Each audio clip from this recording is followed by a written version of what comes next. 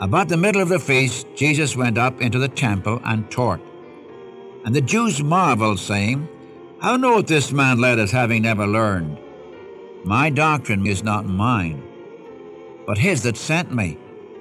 If any man will do his will, he shall know of the doctrine, whether it be of God, or whether I speak of myself. He that speaketh of himself seeketh his own glory, but he that seeketh his glory that sent him, the same is true, and no unrighteousness is in him. Did not Moses give you the law? Yet not one of you keeps the law. Why do you go about to kill me? People answered and said, You're demon-possessed. You've got a devil. Who goes about to kill you? Jesus answered and said unto them, I have done one work, and you marvel. Moses therefore gave you circumcision, not because it is of Moses, but of the fathers. And you on the Sabbath day circumcise a man. If a man on the Sabbath day receives circumcision, that the law of Moses should not be broken, are you mad at me, because I have made a man every whit whole on the Sabbath day? Judge not according to the appearance, judge righteous judgment. Then said some of them of Jerusalem, Is not this he whom they seek to kill? But lo, he speaketh boldly, and they say nothing unto him. Do the rulers indeed know that this is the very Christ? Welcome to the Unchanging Word Bible Study. Our teacher is Dr. John G. Mitchell, a faithful teacher of the Word of God for more than 60 years.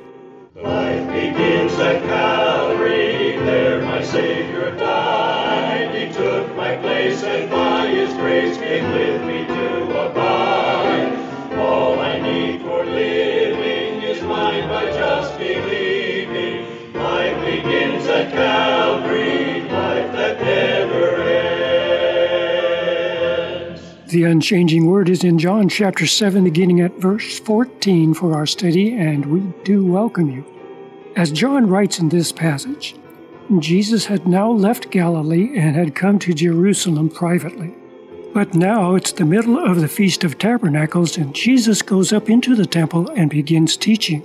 Well, Dr. Mitchell shows us how Jesus, who was thought of by the people as just a common man, wondered how he had been educated in the things of God, having never been trained in rabbinical teaching. Well, Jesus' teaching came from God Himself. Dr. Mitchell points out that the whole mind, will, and emotions are involved in knowing God's will and doing it. God's will for you and me is to believe in the Lord Jesus Christ with our whole heart, soul, and spirit, and we shall know God and His teaching.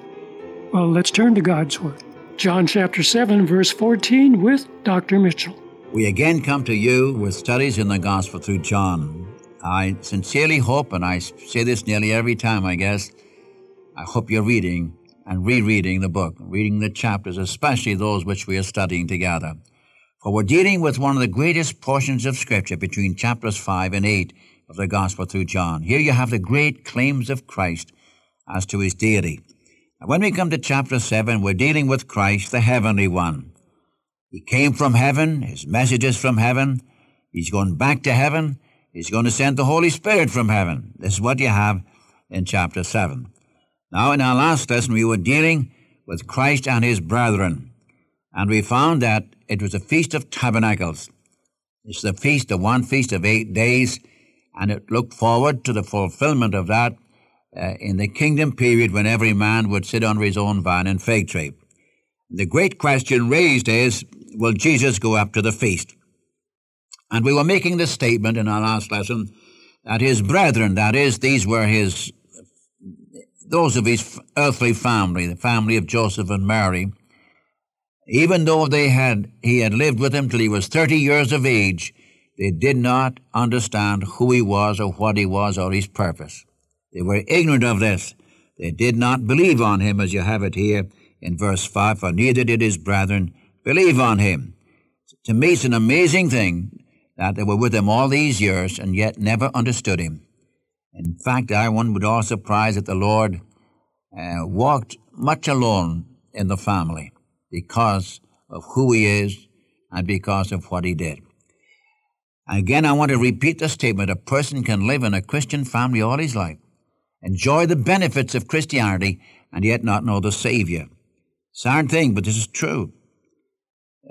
Works, ceremonies, being religious doesn't make you a Christian. Christian is one who has come into right relationship with Jesus Christ.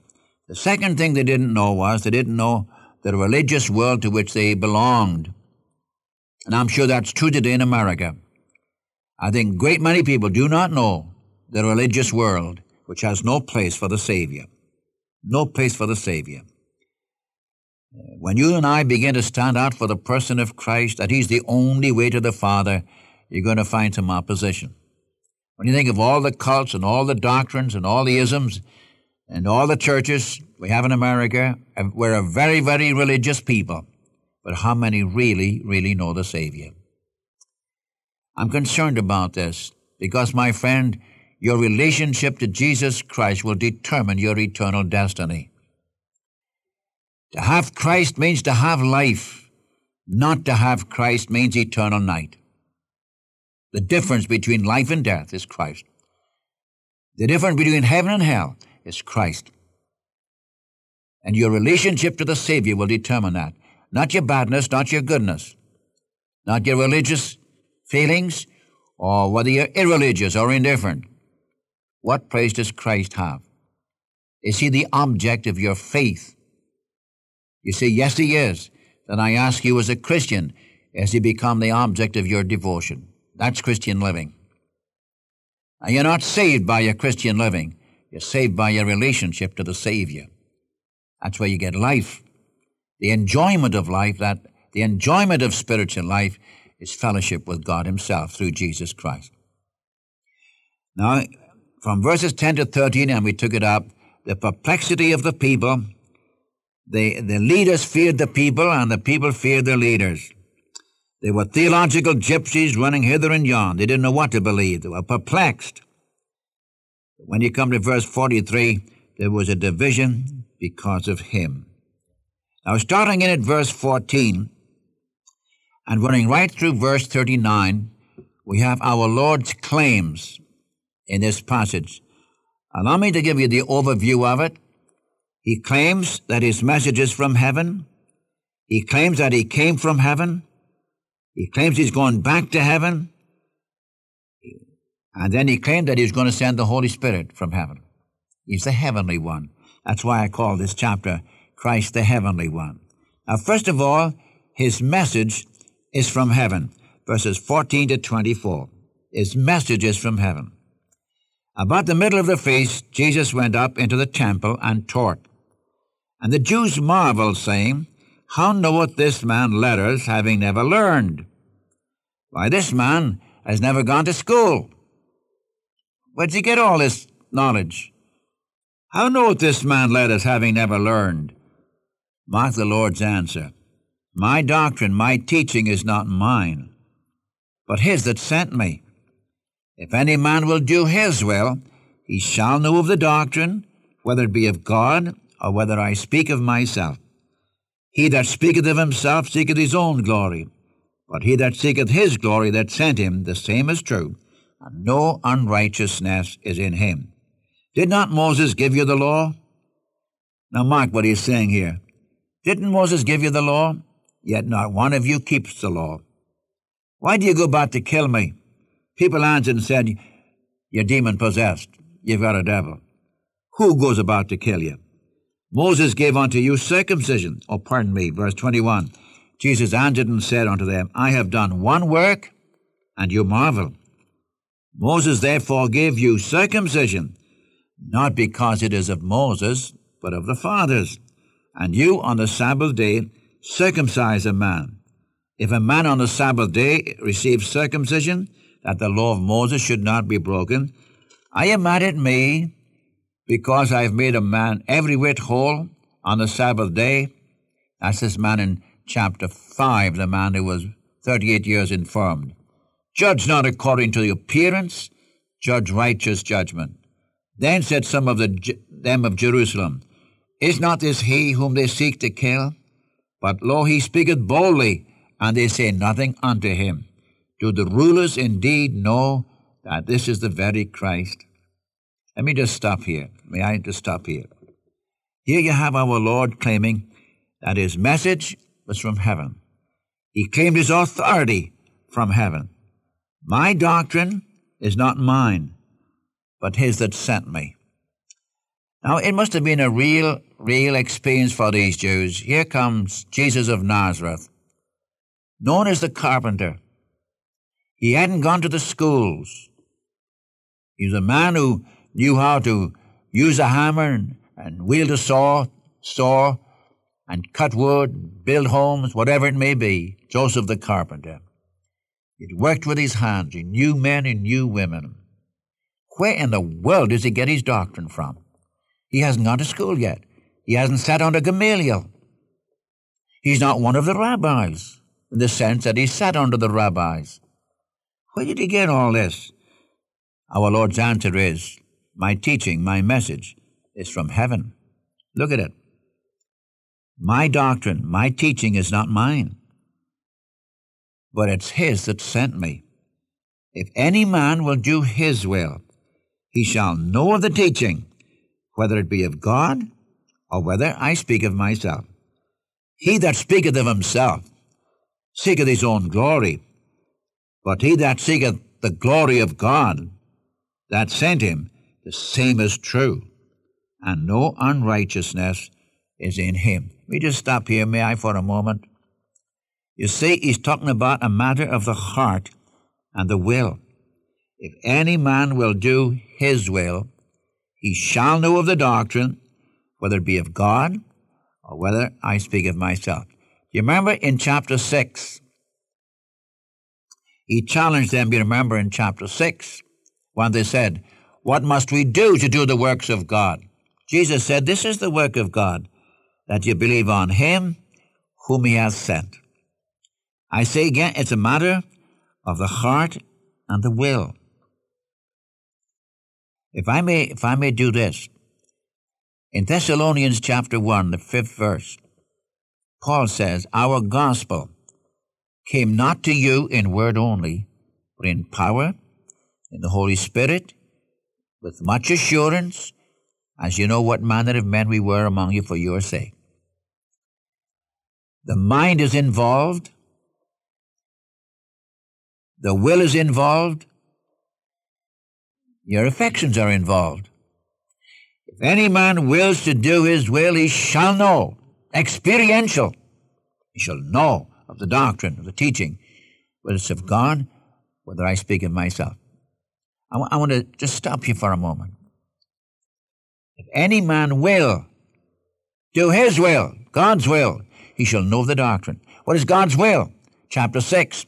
This is the will of God, that you should believe on him whom he has sent. Verse 29, chapter 6. This is the work of God, that you believe on him whom he has sent. What does God want men to do today? To believe on the Lord Jesus Christ. Do you mean business? Now, I said a moment ago, your mind is involved. You see, with our minds, we see the truth. Here I'm talking to you, I'm trying to communicate to you the Word of God. And so I appeal to your mind. But now, after hearing the truth of the Word of God concerning Jesus Christ, now you're faced with your will. What will you do with this Jesus of whom the Word of God speaks? So with your mind, you see the truth. With your will, you must do something about the truth. Now, if you accept the Savior, your emotions become involved. I'm not opposed to emotions. But see, friend, if you have your will and your emotions involved without your mind, you're going to go off the deep end. It takes the three things. The Word of God comes to your mind. That's how we see the truth. And then I must do something with the one of whom the truth speaks, Jesus Christ. And if I accept him, then I have peace with God. My emotions become involved. If I reject him and continue to reject him, then I become, in my emotional life, opposed to the things of God. I have no peace. I have no rest. This involves my emotions. You see, God has made us this way. Now, let me give a word of warning. Here, for example, is a person who comes, a sinner, and he accepts the Savior. He has a certain experience. Now, the danger is he wants everybody to have the same experience. But you see, we're not all alike emotionally.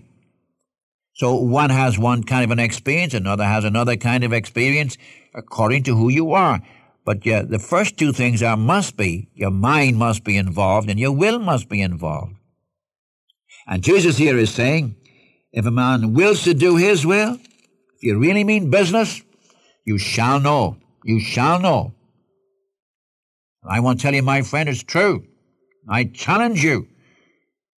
If you've never accepted the Savior and you really mean business with God, He says, if you really will do His will, you shall know. And this is not only a mental knowledge, it's an experiential knowledge. That's the marvelous thing. To me, if I may quote again from the epistles, I think it's James who says, draw nigh unto me, says God, and I'll draw nigh unto you.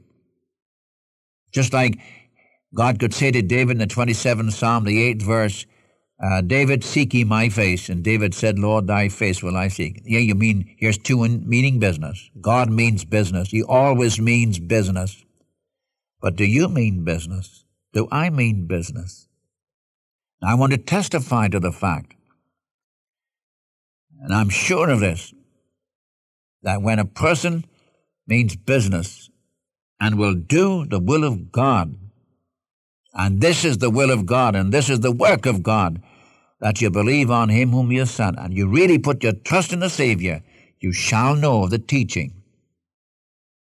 God will lead you into the truth.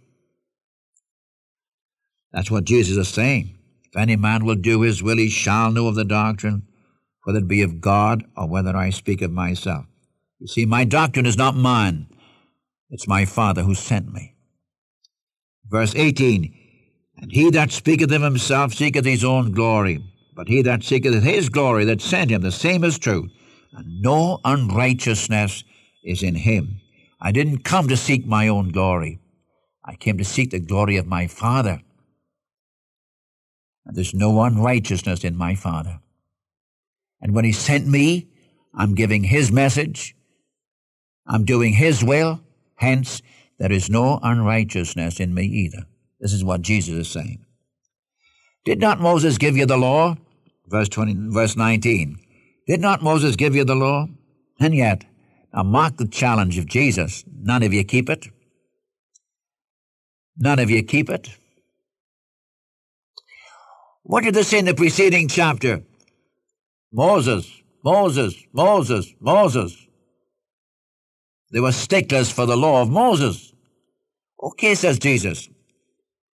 Moses gave you the law, but you don't keep it. You don't keep it. So why do you want to kill me? He had read their thinking. And their answer was, you have a devil. You're demon-possessed. Now notice how far they've come. How far they've come. In chapter 5, you remember in chapter 5, where he said to them, search the Scriptures, in them you think you have eternal life, and they are they which testify of me. They want to kill him because he had broken the Sabbath day. He had healed this man. He had told the man to take up his bed and walk. The same day was the Sabbath. This is what he's referring to here. Then sought the Jews to kill him because he not only had broken the Sabbath, but he claimed to be equal with God. And Jesus here is saying, Moses gave you the law, but you don't keep it. Why do you go about to kill me? They said, you're demon-possessed. Who wants to kill you? And Jesus said, I have done one work and you marvel. That's the healing of this man 38 years infirmed. Now he goes on and he puts him in a box. Listen to what he says. Moses gave you circumcision, not because it's of Moses, but because it's of the fathers. You remember that the rite of circumcision was given to Abraham in the book of Genesis, chapter 17, where you have the Abrahamic covenant, And circumcision was a sign of the covenant that Abraham had with God. And was passed on down through Isaac and Jacob and Joseph and so on. And then after they came out of Egypt, they were uncircumcised. Then when the law was given, they were circumcised. So I read here, Moses therefore gave you circumcision, not because it's of the law, but because of the fathers. And yet you on the Sabbath day will circumcise a man. And if a man on the Sabbath day receive a circumcision, that the law of Moses should not be broken, why are you mad at me because I heal a man, make him whole on the Sabbath day? Judge not according to appearance, but judge righteous judgment. Then said some of them of Jerusalem, Is not this he whom they seek to kill? But lo, he speaketh boldly, and they say nothing unto him. Do the rulers know indeed that this is the very Christ? Let me just stop here in closing today. I want this thing very clear in your mind. If any man will do his will, it's a matter of the heart. It's a matter of the will. You remember in John chapter 5:24, Verily, verily, I say unto you, he that heareth my words, believeth on him that sent me, hath everlasting life, and shall not come into judgment, but is passed from death unto life. One could go into Corinthians chapter 1:21, and you follow it on through. Likewise in chapter 2, verses 9 to 10. Eye hath not seen, ear hath not heard, neither hath it entered the heart of man the things which God hath prepared for them that love him, but God hath revealed them unto us by his Spirit, even the deep things of God. See, friend, spiritual truth is not learned through argument or through some intellectual persuasion. Truth is imparted by the Spirit of God to open hearts. Notice how they turn on the Savior. They even accused Jesus when he said, My teaching is from heaven. My Father is the righteous one, and I do his will, and I'm giving you his message. Now you say, I'm demon-possessed. Oh, I tell you, unbelief is a terrible thing. I'm coming right back to it. It's a terrible thing. It started with the leaders opposing Christ because he had healed a man 38 years of age, and he healed him on the Sabbath day. This is chapter 5. And he said to the man, Take up your bed and walk. Same day was a Sabbath. And may I say, for the first time in 38 years, this man had real peace. Now his sickness was due to sin, for the Lord Jesus said, Go and sin no more. And he brought rest and peace to this man who'd had none for 38 years. And so the Sabbath became a reality in this man, for the Sabbath day is the day of rest and peace. Do you have rest? Do you have peace? Maybe you've been 38, 48, 50 years of your life in sin. Friend, let me tell you, Jesus Christ can heal you of your sin. He can deliver you from sin. Did you know this? Did you know this? What shall I do? This is the work of God, that you believe on Jesus Christ, whom he has sent. That's chapter 6. Now, if any man will do his will, God's will, he shall know of the doctrine, whether it's right or whether it's wrong. And I'll challenge you that if you mean business with God, God means business with you. I don't care who you are. I don't care what you've done. It's none of my business. But I know one thing. I know one thing. If there's anything I know one thing, that if a person comes to Jesus Christ with all their sins and all their failures, I don't care what they are, and put their trust in Jesus Christ as their own personal Savior, you'll soon know peace with God. You'll enjoy something you've never had before, a rest, a peace that's beyond the understanding of men. And I plead with your heart today to put your trust.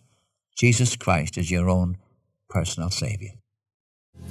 He was there all the time. He was there all the time.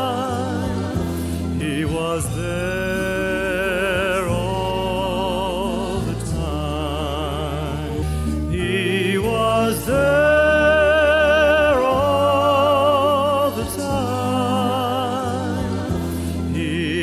was there all the time, waiting patiently in line. He was there all the time. Thank you for listening to the Unchanging Word Radio Bible Study today. We trust that your hearts have been blessed and encouraged through the study of God's Word. Our teacher has been Dr. John G. Mitchell. And so until next time, this is the Unchanging Word Radio broadcast. Life begins at Calvary.